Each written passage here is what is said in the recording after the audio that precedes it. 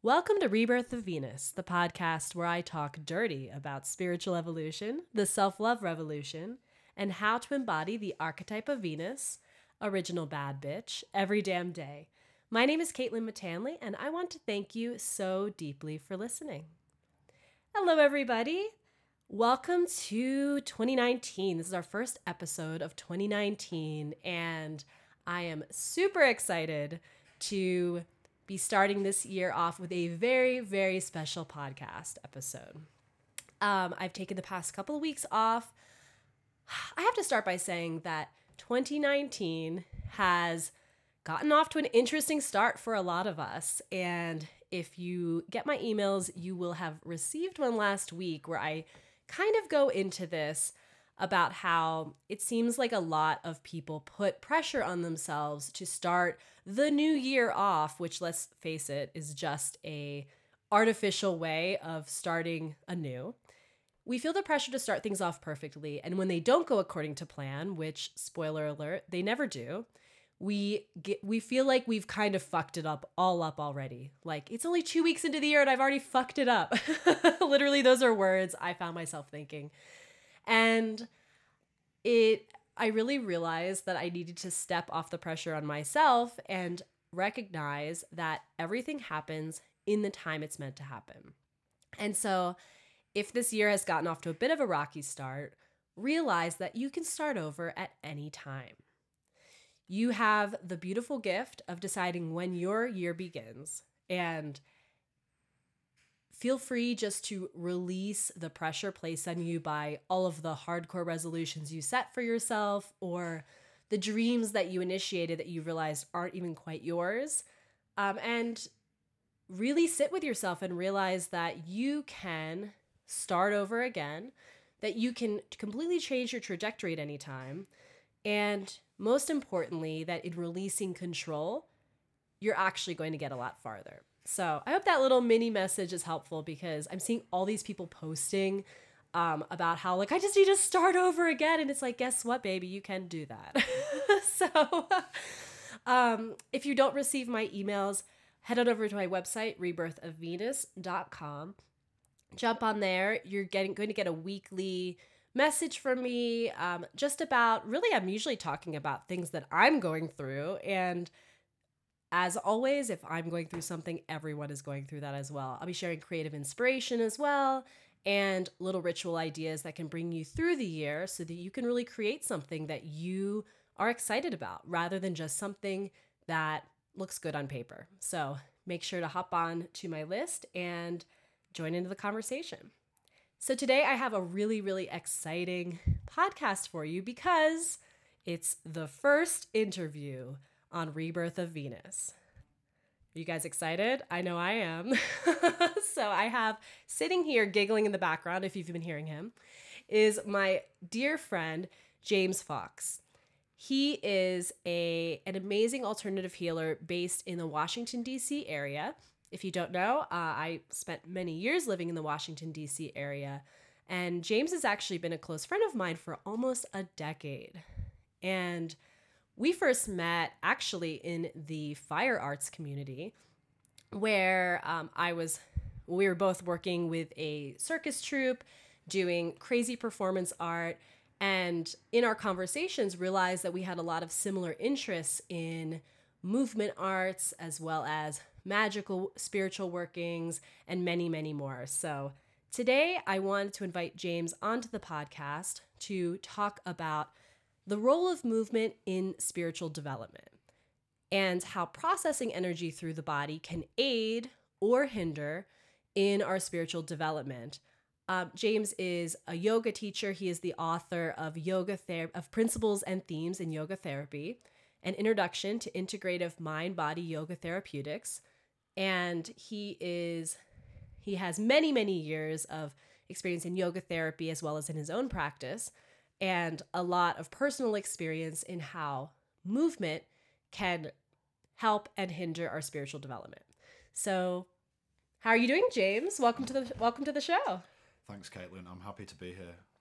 So, James, I'd love for you to introduce yourself. Tell us about what got you started on your journey. You can in terms of your spiritual development, in terms of your focus on the movement arts, and what that journey looks like for you today. Okay, so I began my yoga journey in Brighton, in England, where I was studying the teachings of Vanda Scaravelli with a whole group of teachers that were working in this very, very subtle approach. And I fell in love with it and decided I was going to embark on a teacher training with them, and that's really where things started to open up. And at the same time, I was beginning to explore Qigong and Tai Chi and Kung Fu with a teacher there from Iran. And so I began to explore those practices. And I was also, at that point, introduced to cranial sacral therapy, which is the other art that I do, which is a light touch healing practice that works with the nervous system and the fluid systems of the body. So these were the things that kind of got me started, and I've been working and honing those for most of the last 2 decades. 2 decades, people. So this is a master of everything. Hardly. James was actually laughing because when he's visiting here in Mexico City right now, on the beginning of a longer journey traveling in Mexico, and I introduced him to my love as a Kung Fu master. Now, keep in mind, I'm a complete layperson. I have no experience in the martial arts. So to me, 2 decades is like, damn. So in that time, James, what similarities have you seen between really what lies at the center of these different movement practices, of yoga, of the martial arts, craniosacral therapy, and these other modalities that you practice?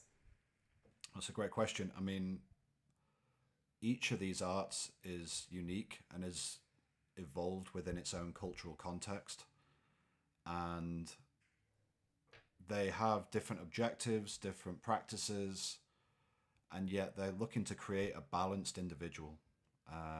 Somebody that's not just seeking health, but is seeking to become more aware of themselves and the aspects of life that are most important to them. The martial arts have obviously got this martial component to them, which is an important part of high-level Kung Fu and other martial arts, but they also, the Chinese martial arts also have this deep meditative quality to them, which is a beautiful aspect of them. And so, each of these practices is different, and I've been sort of making it my task to see where the touch points are, to bring them together in my own experience. When I share them, I tend to keep them separate so that we don't create these kind of hybrid things that lose the quality and lose the edge and the uniqueness of each of the practices. So you won't be teaching Kung Fu yoga anytime soon? No, yoga lattes. I'm not doing that. You won't be opening up a studio for Kung Fu yoga and yoga lattes? I mean, there are times when in some of my workshops where I'll share multiple practices. I teach a seasonal workshop, so one every season, where I bring together aspects of yoga and qigong and meditation and journeying practices that take us into ourselves. And I think that really works. People love it. People really seem to get a lot from it. But for the most part, I'm keen to really follow the advice of my teachers that are very traditional and keep things a little bit more discreet in terms of the practices themselves. So we're not over blending, because I think over blending can create simplification. So yeah, that's really some of the things that I'm practicing, and this ability to perceive energy takes time to develop, and then this is really, I think, what we're going to be talking about today is the, our energetic perception and how energy moves through us and creates change within our living system. I'm really interested in what you said about balance, because these are ancient systems and they really are all rooted in balance. And I mean, I study Ayurveda in terms of, and I follow the tenets of Ayurveda in my diet. And one thing that's very interesting about that to me, which is, sister science of yoga, is that it's about balance. It's not saying you have to eat this, you don't have to eat this. Just like yoga isn't necessarily saying you have to do this, you don't have to do this. It's about bringing balance back into the body and really bringing the body back into a state of balance. And my question for you is, with this emphasis on balance and maintaining and achieving a state of balance in the body, how does the energetic body link to these physical practices? So when we talk about balance, what is the connection between the balance attained physically and the balance maintained energetically? So we in the yoga world, we talk about koshas, which are layers of the body. So we have like a mental layer, an emotional layer, an energetic layer, a physical layer, a spiritual layer. And each of these different layers is interacting with one another all the time as we practice, as we go through our lives. And so there are these ways in which changes, for example, emotionally, are going to hit back into the physical, shifts in our spiritual perspective or in our spiritual practice are going to link back through to our minds. So the actual process of exploring the yoga journey includes some things that we should not necessarily do and not do, but there's guidelines, the yamas and niyamas, which help to kind of give us guidance around how to live our lives in the most helpful way to develop our spiritual practice. And so they create a framework for living, and then the breathing practices and the movement practices, the asana and so on, they then are a part of that system. As we explore our physical asana work, we begin to feel both structural aspects and non-physical aspects happening at the same time. We're feeling the intensity of stretching. We're feeling changes happening in our nervous system, in our spine, in our skeleton. And at the beginning, it just feels overwhelming because there's so much information coming. But as we begin to refine our practice, we begin to sense how these aspects of ourselves are in relationship with each other. And my overall suggestion is that people begin gently, because the process of unraveling our personal history that's held in our bodies takes a lot of time. Oh. I want to put that quote on, I don't know, the show notes. Note to the person listening, by the way, that's me. When I go to edit, put that in the show notes. No, what you just said about that process of unraveling our personal history that's held in the body, how that takes time. I got chills because really that's really why I wanted to have this conversation today. You know, I've been, I would say, deep in a spiritual practice for maybe 6 years, really not that long. And, you know, sort of playing with spiritual practice for much longer, probably about twice that time. And one thing I realized when I was playing with spiritual practice was that actually I was having a lot of experiences where I would experience a physical release, usually through yoga or through sometimes dance or other, you know, physical practices. Whether or not I was focusing on them from a spiritual perspective, I would experience a physical release, and then something external in my life would change massively. But I didn't really have the language for what was happening. Now, luckily, I was somebody who had basic spiritual knowledge as well as just a willingness to kind of let things happen. And so I didn't experience the negativity a lot of people experience around those occurrences. You know, I practice Kundalini yoga, and a lot of people ask, isn't that dangerous? Because they hear that this is a yogic practice that releases a lot of energy. But in my experience, that energetic release can happen at any time. And so I want to hear your perspective on how we can, well, first of all, what the role of movement and energetic release through movement is in our spiritual development. How much importance would you place on movement and energetic release in helping us grow spiritually and personally? I mean, I think it's easy if you're engaged in spiritual practice to neglect the body. And I think there's a tendency within certain spiritual communities to not focus on the physical as much and see it as less, or maybe not as important as our energetic or spiritual selves. I think that's nonsense. I think all the layers of ourselves are equally important. You know, if unless we're physically grounded in the world, then we're gonna encounter problems in our spiritual life, however advanced our spiritual perception is.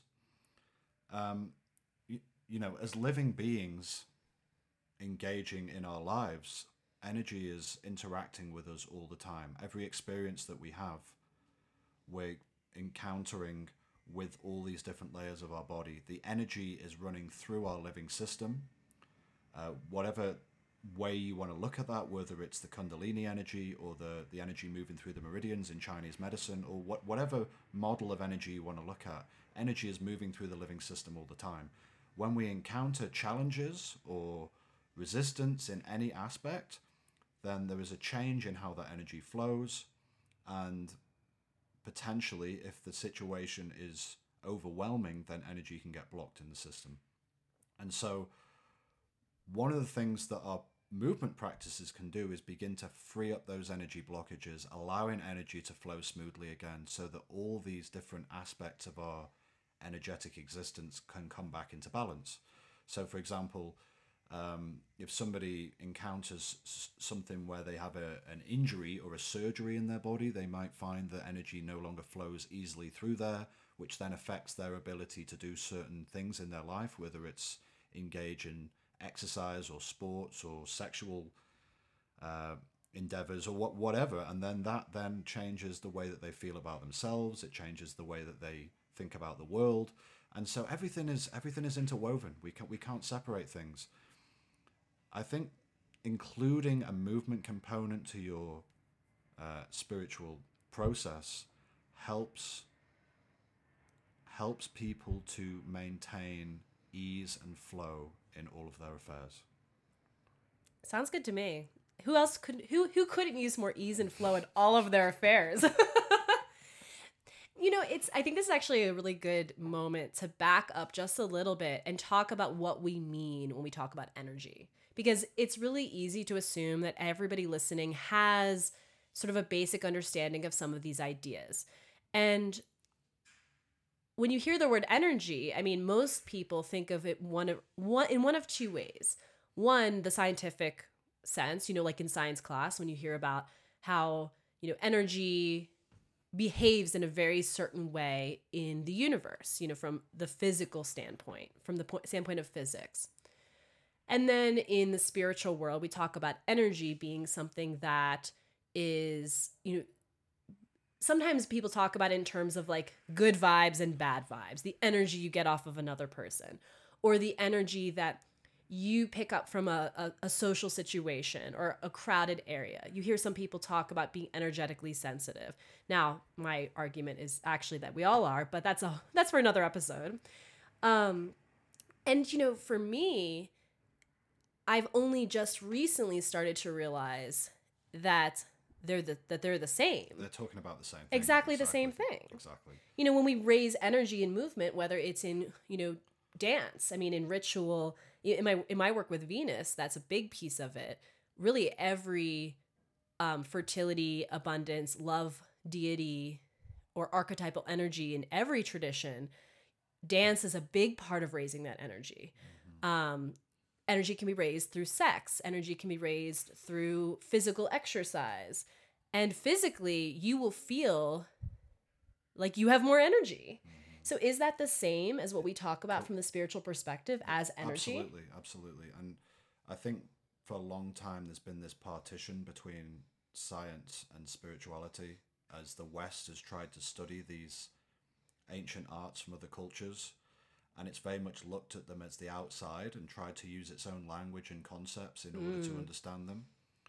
But it's also partitioned itself and created a world of physics and chemistry and biology that's different from the world of spirit and energy, and I just don't believe that that's the case. And as we get more healing arts practitioners who are doctors, as we get more physicists that practice qigong, we start to have people that are able to confidently and comfortably talk about both sets of energetic concepts, or both both realms of existence with similar ease. And the movement practices that many of these ancient traditions include have very, very advanced practices within them that allow the practitioner to perceive very, very subtle differentiations in energetic awareness, both within themselves, within the space around them, and as these things become studied more, then it will in turn help those scientific fields to grow further. So when the scientists first started to encounter the yogis in India, they would study them with instruments to try and understand how they were able to maintain breath retention for many, many minutes, or shut their heart down for periods of time, or have some of these kind of meditative states that were beyond what the West was able to understand. And so that was the initial tool for understanding, was to poke them with scientific instruments. And there's definitely some benefit in doing that. It helps the Western mind to get more comfortable. But really what we're doing as we begin to embark on these arts ourselves is we're going beyond the mind. We're going beyond the Western mind that limits what it is that can be perceived. And in my own personal practice, I've had so many experiences that were outside of what I could understand, that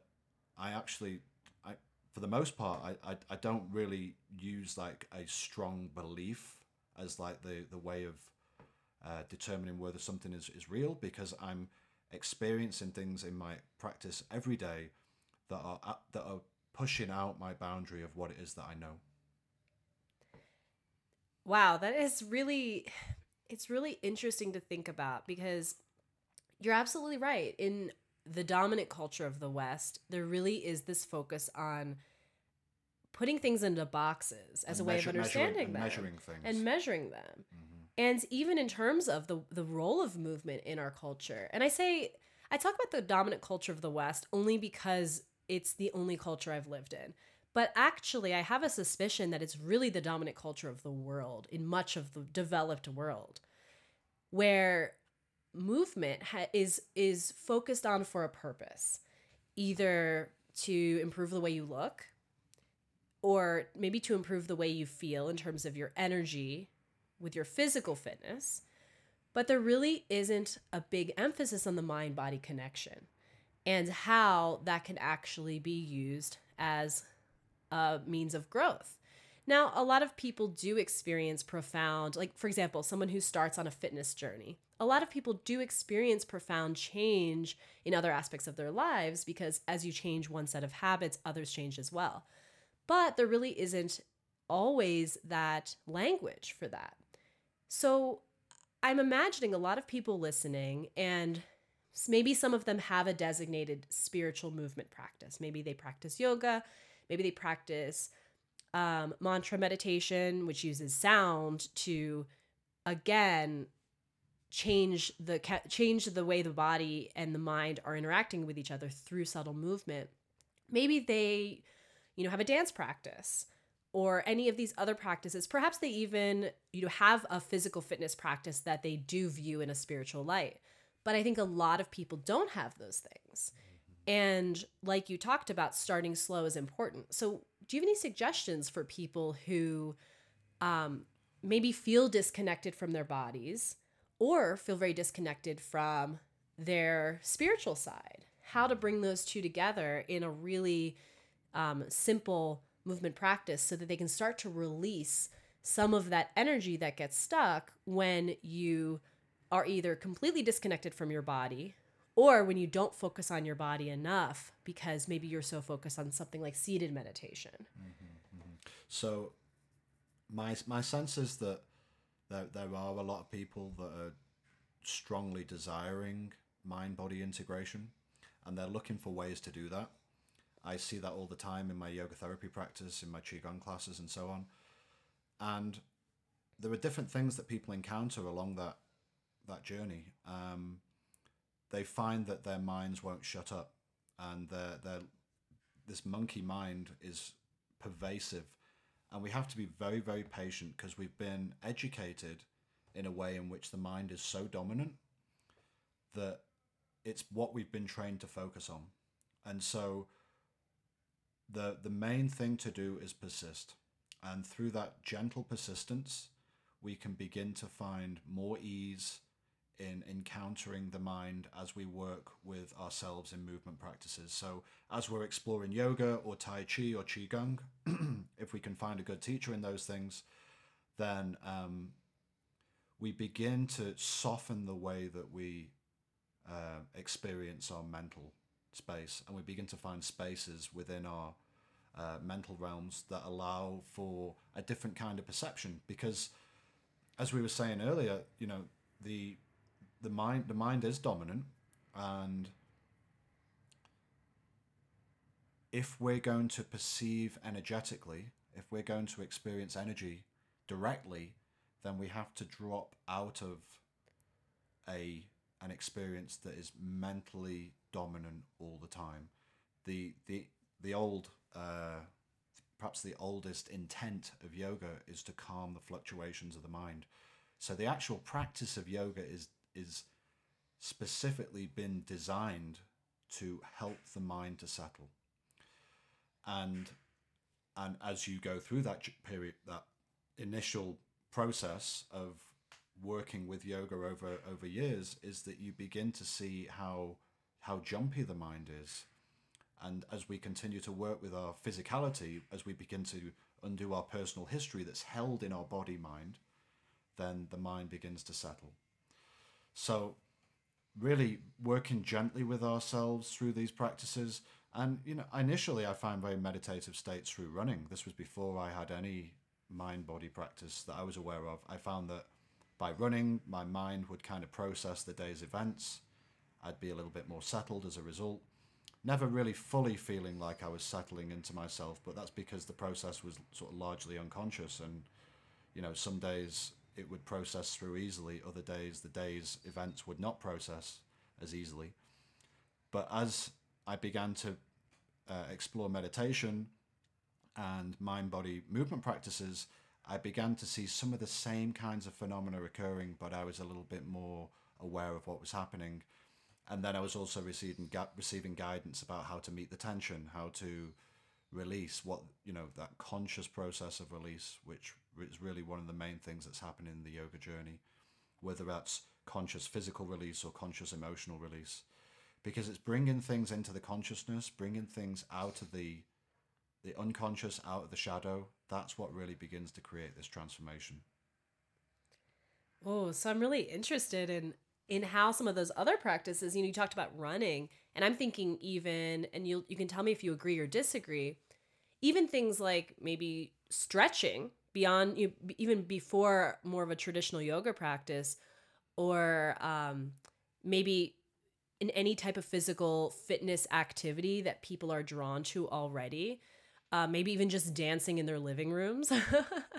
For me, I know like whenever I'm feeling tense in my back, I actually, if I consciously focus on not just loosening up the joints of like my lower back and hips, but also really, really consciously bringing energy into my vortex. Usually I'll just like put a song on that like requires me to like, twerk in the living room or something. And it's amazing how like that shakes up the energy of what I perceive as my lower chakras, and makes me actually understand again that like I have the foundation in nature. I can create whatever I need to create. And so for me, that's like a really just simple, easy, tangible practice that I can do anytime, even if I don't have time, for my full yoga practice or to go to a class of one of these other modalities that I'm not experienced in. So I'd like to hear what you have to say about how people can intentionally work with these smaller practices. Maybe it's just like a morning stretch. How can they use that movement to consciously release any energy stuck in the body? And piggybacking off of that, how do we even know what kind of energy we have stuck in the body to release? Mm-hmm. So people practicing these arts are beginning to bring, as I mentioned earlier, more awareness to different aspects of themselves. So we're learning to feel, for example, our physical body and its tightnesses. We're also learning to feel the breath. The breath is this transformational agent for change. So we've got these bells ringing outside. This must be a very important part of the podcast. Yeah. Someone right now, if you can hear it, everybody, it's the trash bell. James doesn't know this because he doesn't live in Mexico. A bell rings for you to take your trash out. It's a very high-tech system. It's not, the bells are not for us. I'm sorry, my friend. Well, it's all synchronicity, isn't it? Absolutely. So the breath is key, because the breath is the link between the body and the mind. It's one of the places where we can actually bring something out of the unconscious into the consciousness. We can bring our breath, which is an unconscious activity. It's happening all the time, whether we're doing it or not, out of the unconscious realms of our being and then into the consciousness, and we can see how it begins to affect the tissue tensions within any given posture or any given movement. And so this is one of the ways that we can, in a very short amount of time, begin to shift our energy. So if you've only got a few minutes in the morning, then some conscious breaths and some simple movement can be extremely beneficial to release the tensions, which then have effects into the mind. There was another part of the question that you asked there. I don't think we necessarily need to know where the energy came from exactly. I don't think we even have to know sometimes the type of energy. That may become clearer after. We don't necessarily need to know the exact event that created the tension in the body. It may be very obvious. If you've just sat on a plane for 10 hours, then you're going to feel various places as tight. But we're working with a living system that is integrating tensions all the time from all different aspects of our history, from our childhood, from our teenage years, the way that we perceive ourselves, the way that we stand. We may have acquired postural patterns from our parents. We may have developed a certain kind of an emotional response in order to deal with our previous relationships. All these different aspects in our body are culminating moment to moment, and as we practice, we're releasing things, and it doesn't necessarily matter what it was that got released, because the system will basically reintegrate anyway, and then we'll be moving into the next moment of our lives. Oh, I love that you brought that up, because that is actually kind of a new concept for me it reminds me of, actually, earlier this year, I took an embodiment class with Alexandra Roxo, and she talked about, crying, in this practice, you're probably going to be growling and crying and doing all these things. And especially when it comes to tears, recognizing that it does not matter where the tears are coming from. And that was really news to me, because I had always been that person who maybe it's just from too many years of therapy, I don't know, where it's this hyper self-awareness, which is actually, I think, destructive, where it's you need to figure out what caused this crying. And as she said, she's I have a million reasons to cry. Mm-hmm. And it doesn't matter. And that's the mind coming back in, trying to figure things out. Right. And so it's this control that the mind wants to have on understanding everything, on understanding all the processes, understanding the release, understanding these arts. And I'm not dismissing understanding. It's an important part of the journey, but it's a small part. And one of my teachers says, understanding's the booby prize. It's actually not the bit that's going to get us into a lighter state of being, or an easier way of embodying ourselves. Absolutely. Wow. I mean, it really was a game changer for me, realizing that, it is, of course, helpful sometimes to an extent to figure out the why, sort of your personal history, and to process events from your past. But I mean, gosh, I think anyone who's been through the therapy circuit, which for me was very beneficial, but I definitely hit a point where I was like, you know what? I feel pretty solid on the sources of many of my demons. Now let's work on actually moving this energy through my body and releasing it, because they don't really teach you how to do that in therapy. You're not, and because we think we're releasing by talking, but actually, I mean, and that can help initially, but actually research shows that as you talk out these these issues, you're actually reliving them. Your brain doesn't actually know the difference between experiencing them all over again. And how is that beneficial, you know? Exactly. So the talk therapy can take us only so far, and you know the mind body practices take us into a way that personal history is held within us in a very different way, not just logically, not just exploring my exploring experiences as a mental event, but as a whole being event. And I think as we study these arts more, we're going to find how tremendously therapeutically beneficial they are. That's really what I was trying to unravel a little bit in the book that I wrote a couple of years ago. When I work with individuals, what's happening is that they're working with their bodies, their breath, and they're beginning to find these places within themselves that they just weren't aware that were there, or the way that energy was held within themselves that they weren't aware of. As they become more aware of how they're holding themselves, how they're breathing, how they're thinking about things, everything begins to shift.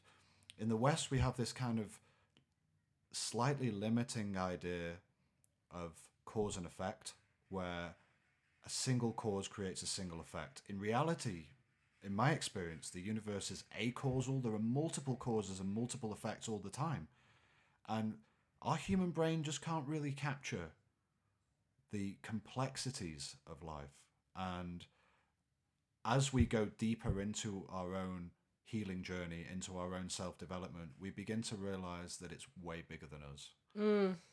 This idea that like it's all in your head, but your head is a lot bigger than you think it is. Pretty much. And also as we deepen into the healing arts, we realize that it's not us doing the healing at all. The practitioner is really facilitating the healing within the individual by allowing them to become in touch with greater forces. So whether it's yoga or cranial sacral therapy or qigong, these art forms allow people to unlock energy within themselves and get in touch with deeper levels of existence. And the practitioner is certainly not the one doing it. And of course, I should probably interject here and say we are not licensed medical professionals. Hope that's obvious. But of course, if you are in therapy, we're not suggesting that you stop therapy and go dance like no one's watching in your living room. But dancing like no one's watching in your living room might be a really nice add-on. In fact, maybe you could do that in your therapist's office. So you talked a lot about being gentle with yourself in the process, and also of the benefits of not necessarily hyper-focusing on what is being released and why it was there to begin with. But I want to, now, I mean, this is really a question, honestly, I have for myself. So this is a selfish question. What happens when you experience a physical release that does, in a really tangible way, translate into your external life? I mean, I think of times, I have a few experiences that I remember very clearly that were very early on in my spiritual journey, where I experienced a really profound feeling of physical release in, for example, a yoga class, or in, I remember it happening through my chiropractor, and feeling a really conscious drive after that, sort of a block had been removed and I was able to take action on something I hadn't been able to do so before. Now, for me, that was something I could kind of dive into and just do, knowing it was right. But a lot of people really struggle with that sense of self-trust. So I would like to know, do you think there is a place for directing that energy in a more focused way? And how can we do that in a way that's constructive rather than impulsive?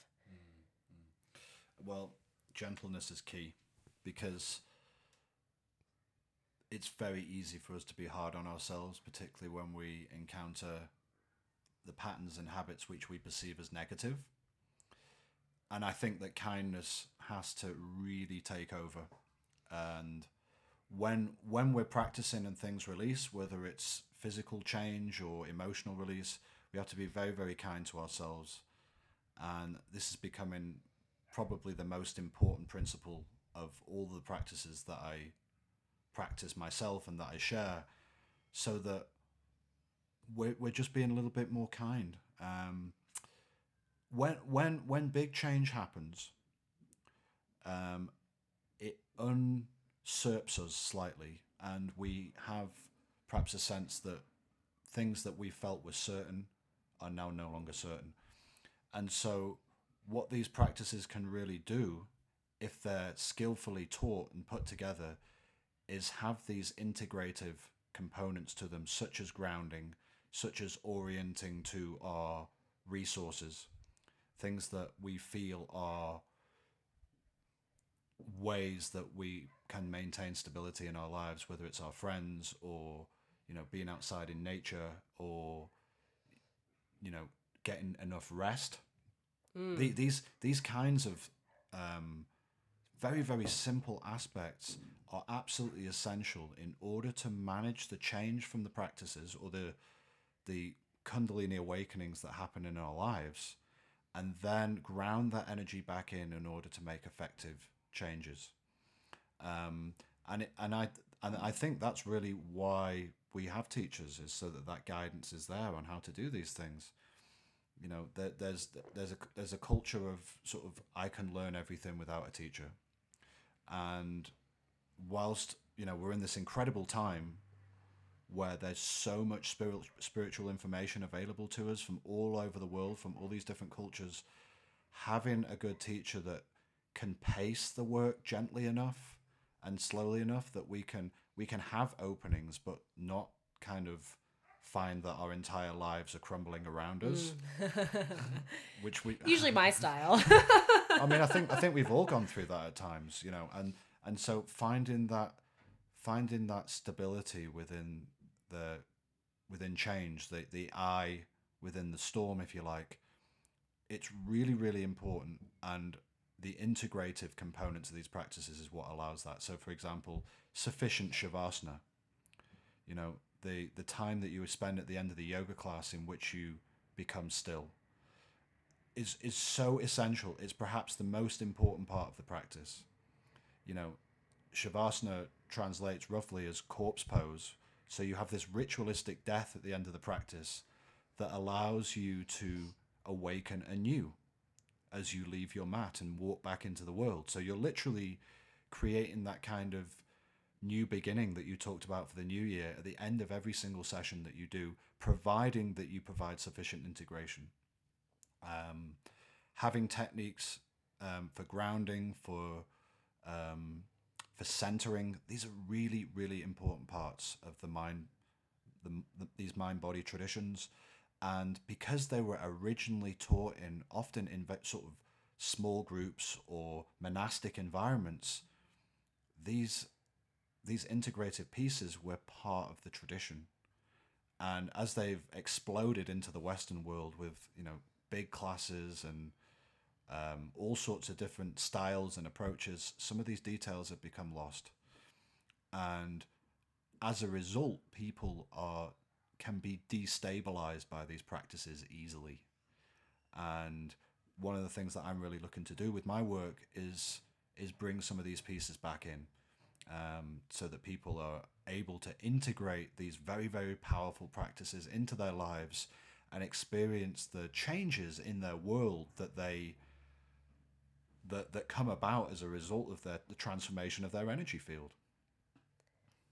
I'm so glad you brought up the Shavasana piece. I mean, yesterday, when we first started just chatting about this topic, I talked about how, I mean, over the past year, when I really started going deep and intentionally deep into the practice of Kundalini yoga,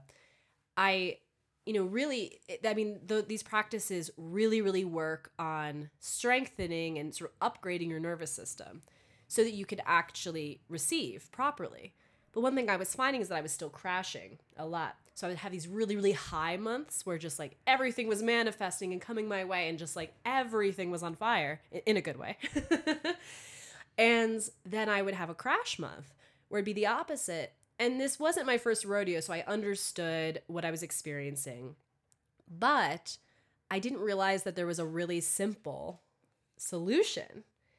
in front of me. And this goes well beyond yoga. I mean, lots of people, for example, a lot of entrepreneurs experience this where they maybe break through an energetic barrier and they really increase their income, and then they can't hold that space, and the next month they, crash, and they, maybe lose clients or maybe physically get sick. And so this is something a lot of people have experience with. But I was asking a teacher about like what I should be doing differently, and they said, double the length of your Shavasana. And I kind of laughed to myself because I've been really guilty of cutting corners with some of these other practices. And as I've become more sensitive, grounding, for example, has become not completely essential. It's not something where grounding or, shielding my energy before going into certain places or to certain situations before I would do it or not do it. And now it's like, if I don't do it, I can really feel the difference. And it was so obvious in retrospect that I wasn't taking the time to integrate. I would like close my eyes for a few minutes at the end and be like, all right, we're good. I've shit to do. But that's almost, I mean, that's as important, if not even more important than the actual physical practice. Absolutely. And so permission to nap. Thank you. Finally. that time at the end of practice in which all the layers of the body are reintegrating and recalibrating themselves is so complex, and there's so many different aspects happening, and yet what are we doing? We're simply lying down and relaxing. So again, this is where like there's just myriad causes and effects happening, and the power of the practices as we go through them, particularly some of the stronger practices like Kundalini, really require that integration. And the nervous system resiliency that develops by going slow, taking your time, not rushing into advanced practices within the first year or so.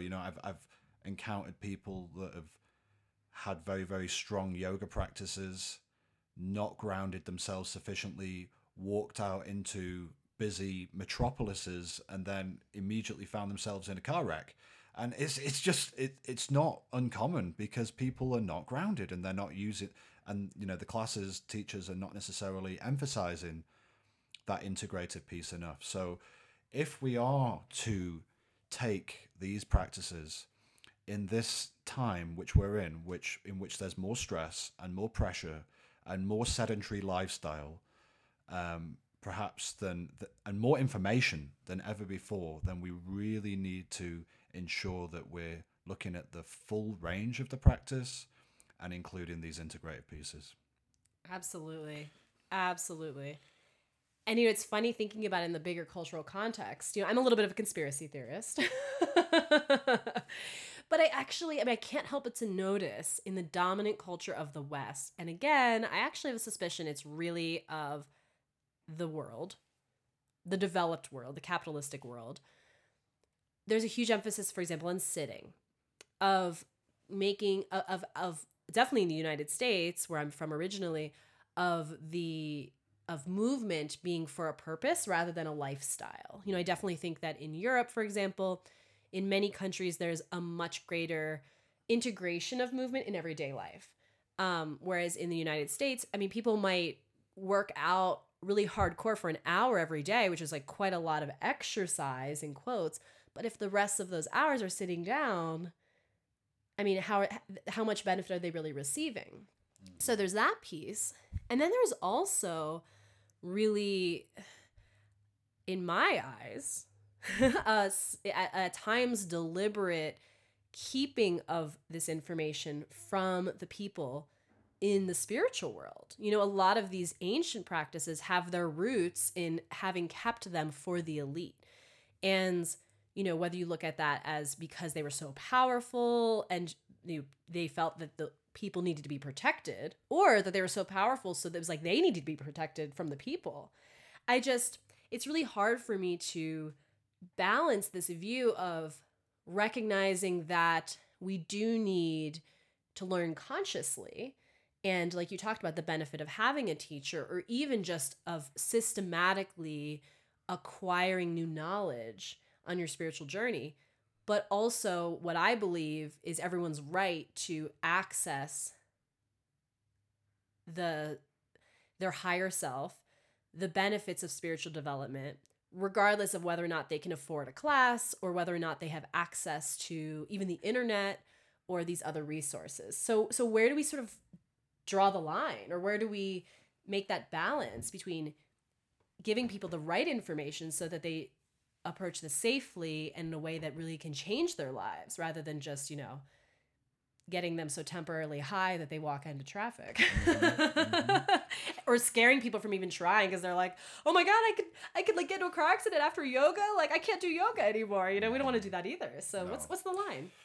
I mean, it's definitely true that over the centuries, many of these arts were kind of protected and held within very specific groups. And I think there were many reasons for that. I think that this is conjecture, but I think some of the more advanced practices were dangerous, and so it wasn't suggested that people just start with those. People had to really work hard to become a disciple of the teacher, and then they went through very rigorous training in order to get to the more advanced practices. But there was also absolutely an elitism and people protecting their work, and now we're in this internet age where a lot of this information is out there. And so a lot of these doors have been blown off the temples, and people have got access to information that was very closely guarded. I think we have to, as you said, walk a very fine balance between gathering information and practicing basics for a period of time, and allowing our more instinctual, intuitive experience of the practice to be valid. I'm not in any way invalidating the personal experience by suggesting that a teacher is there, but the teacher can help to provide a framework, shouting behind you, little bit left, little bit right, yeah, so that you don't fall off the razor's edge. Particularly as you go deeper into practice. Sometimes things that you're doing in practice may not become apparent for 5 to 10 years. Or they even have a mentor to bounce those questions off of. Correct. Like, why am I crashing? Correct. Double your Shavasana, Exactly. Simple stuff. And often the answers are quite simple. And then with those, by adjusting your practice, you can then go deeper. And what we're really looking for as spiritual practitioners, I believe, is depth. Because there's a tendency within our Western materialistic culture to develop this spiritual materialism, this spiritual shopping. We talked about this yesterday, where you do a workshop in this and a workshop in that, and we don't get depth. And I really believe that the role of the traditions is to hold the depth of the practices. And if we want to go deep, if we want to be deep, we have to go deep in some of these things. And so we're perhaps studying with the same teacher for a long period of time, who we then develop trust with, and that relationship deepens, and then more advanced practices can be shared. That's been my experience, and I've found that to be really beneficial in developing a deep practice. But I do think that we're in this extraordinary age where for myself, I'm practicing with high level yoga teachers, high level kung fu teachers. And I just wouldn't have had access to this, like even 50 years ago, like the diversity of teachers in a single lifetime. So it's a really extraordinary time to be alive, and I feel very lucky, and I'm doing my best to share the practices as authentically as possible whilst keeping people safe. Mm-hmm. I always tell people, who come to me with questions, and I'm not a teacher, but I encourage them to be curious and to research but not over research, because also experience is the best research often, but to recognize that if you have apprehension around certain practices, that isn't an indicator that you should be afraid of them, but it's an indicator you need more information. And it's perfectly healthy to go into a new practice with a little bit of fear, a little bit of healthy apprehension, but not let that keep you from moving forward. Absolutely. I mean, there are so many traditions now that are coming forwards with with incredible practices that can really support us in our modern world. And so we you know, as people that are interested in consciousness and spiritual development, it is absolutely our prerogative to hunt out the best teachers and try and develop ourselves. And you're absolutely right. We're so lucky not to have to limit ourselves anymore to necessarily like the teacher in your neighborhood. You know, I mean, I've had some amazing teachers who I've actually never met in person. Of course, you know, discernment is important, both in terms of in-person teacher as well as a virtual teacher. Discernment about, you know, we talked yesterday about kind of how to differentiate between who's the real deal and who's not. And just to be really aware of, you know, how that person makes you feel, as well as, you know, where they're getting their information from. Is this sort of a self-proclaimed guru, or is it somebody who actually has really studied, whether, you know, formally under other teachers, or even, you know, through their own practice, really, really deeply studied what they're teaching for enough time to have again, that depth of understanding. I think time is the key, and we're in this very fast-paced culture where people want things now, and you know, teacher trainings in yoga are 3 6 months or even a year, and basic training in yoga is 40 years. So you know, we find ourselves in this kind of dichotomy of wanting things quick but knowing we need to slow down. It's, you know, like, what's the rush, really? What's the rush? Yeah. I mean, and these practices are practices we'll explore over a lifetime, hopefully. And when I first heard that 40-year thing, I kind of laughed it off. But as I get sort of halfway into that, I'm kind of like, oh, right, actually, these people knew exactly what they were talking about. I'm absolutely still the student. Yeah. Well, you know, it's like, and being a student doesn't mean you can't teach, you know, Sure. But you really have to have the humility to understand, you know, what you really have a grasp on, and also who you're teaching. I mean, yes, a lot of people say, you know, to be a teacher, you just have to know more about the thing than someone else. But are you teaching the person who's 3 steps behind you? Or are you attempting to teach somebody who is, you know, you're attempting to teach somebody who is actually kind of further along than you, and you don't have the humility to understand where your own blind spots are. Yeah, we've got to be humble anytime that we're sharing anything. Everybody has different life experience, and we're all learning from each other, really. We're all learning from each other. You know, in any of the spiritual magical arts, we're all kind of moving into ourselves in a deeper way, and everybody's experience is valid. And yet, people that have been practicing in certain traditions for long periods of time, they're going to understand those more richly, and there's that richness is going to come out in who they are and the way that they're being. Not that all teachers, you know, teachers have flaws. We're seeing it everywhere. You know, in all different traditions, we're seeing teachers being outed for that, you know, devious behavior. So we've really got to discern, who do we want to work with? How do we feel as a result of the practice? Is this practice developing within me at a pace that's integratable in my normal life, or am I being thrown completely off course by the practice? So these are some of the questions we might be asking ourselves as we seek a teacher. Excellent questions. Well, James, I want to thank you so much for joining me for this conversation today. I know there are so many juicy nuggets of wisdom and really thought-provoking ideas that we've just really scratched the surface on today. I mean, I feel like we could continue this interview for, I don't know, 3 hours. Unfortunately, you have a flight to catch. So where can people find out more about you, and tell us a bit about what you have coming up in the coming months? Well, I'm here in Mexico to study with one of my yoga teachers, so I'm really looking forward to that. I get to play student for a while. Then I'll be returning to the States. I'm teaching my winter seasonal workshop in Washington, D.C. You can find out more about that on my website, www.jamesfoulkes.com, Foulkes. You can also find my book on Amazon. That's Principles and Themes in Yoga Therapy. And I'm going to be teaching a retreat on practice in Florida in May, with a group called Unity Consciousness. That's an exciting new project that I'm working with.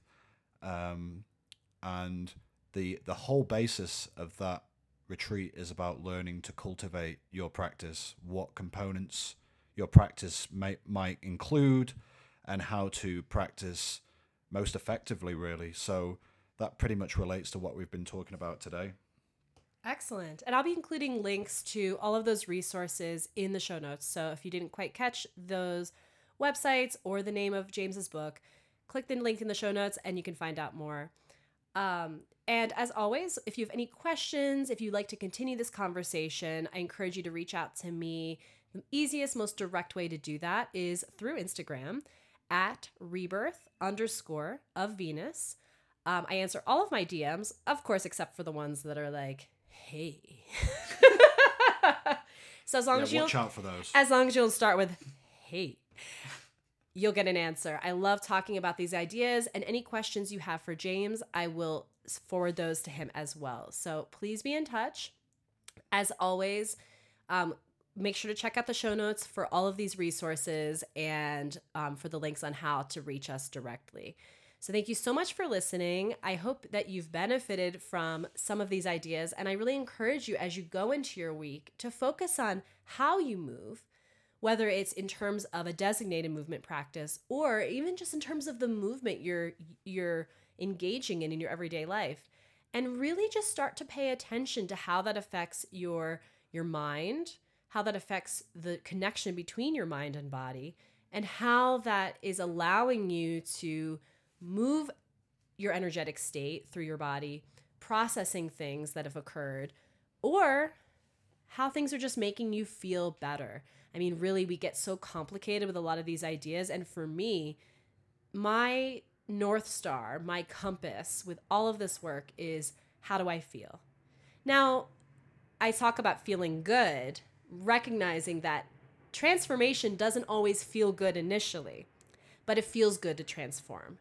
So recognizing that if I'm feeling like I'm experiencing a positive trajectory forward, like I'm growing, and of course, like I'm just feeling damn good, I know I'm on the right track. So start paying attention to that and just see what you find. Any parting words for us, James? I just want to encourage people to explore movement practices if they can. It's been a huge part of my personal self-development process, and I think it definitely improves the quality of your life, your health, and your overall sense of self. Excellent words. Thank you all so much for listening, and be sure to tune in next Friday for another new episode. Have a beautiful week and enjoy your life. Goodbye.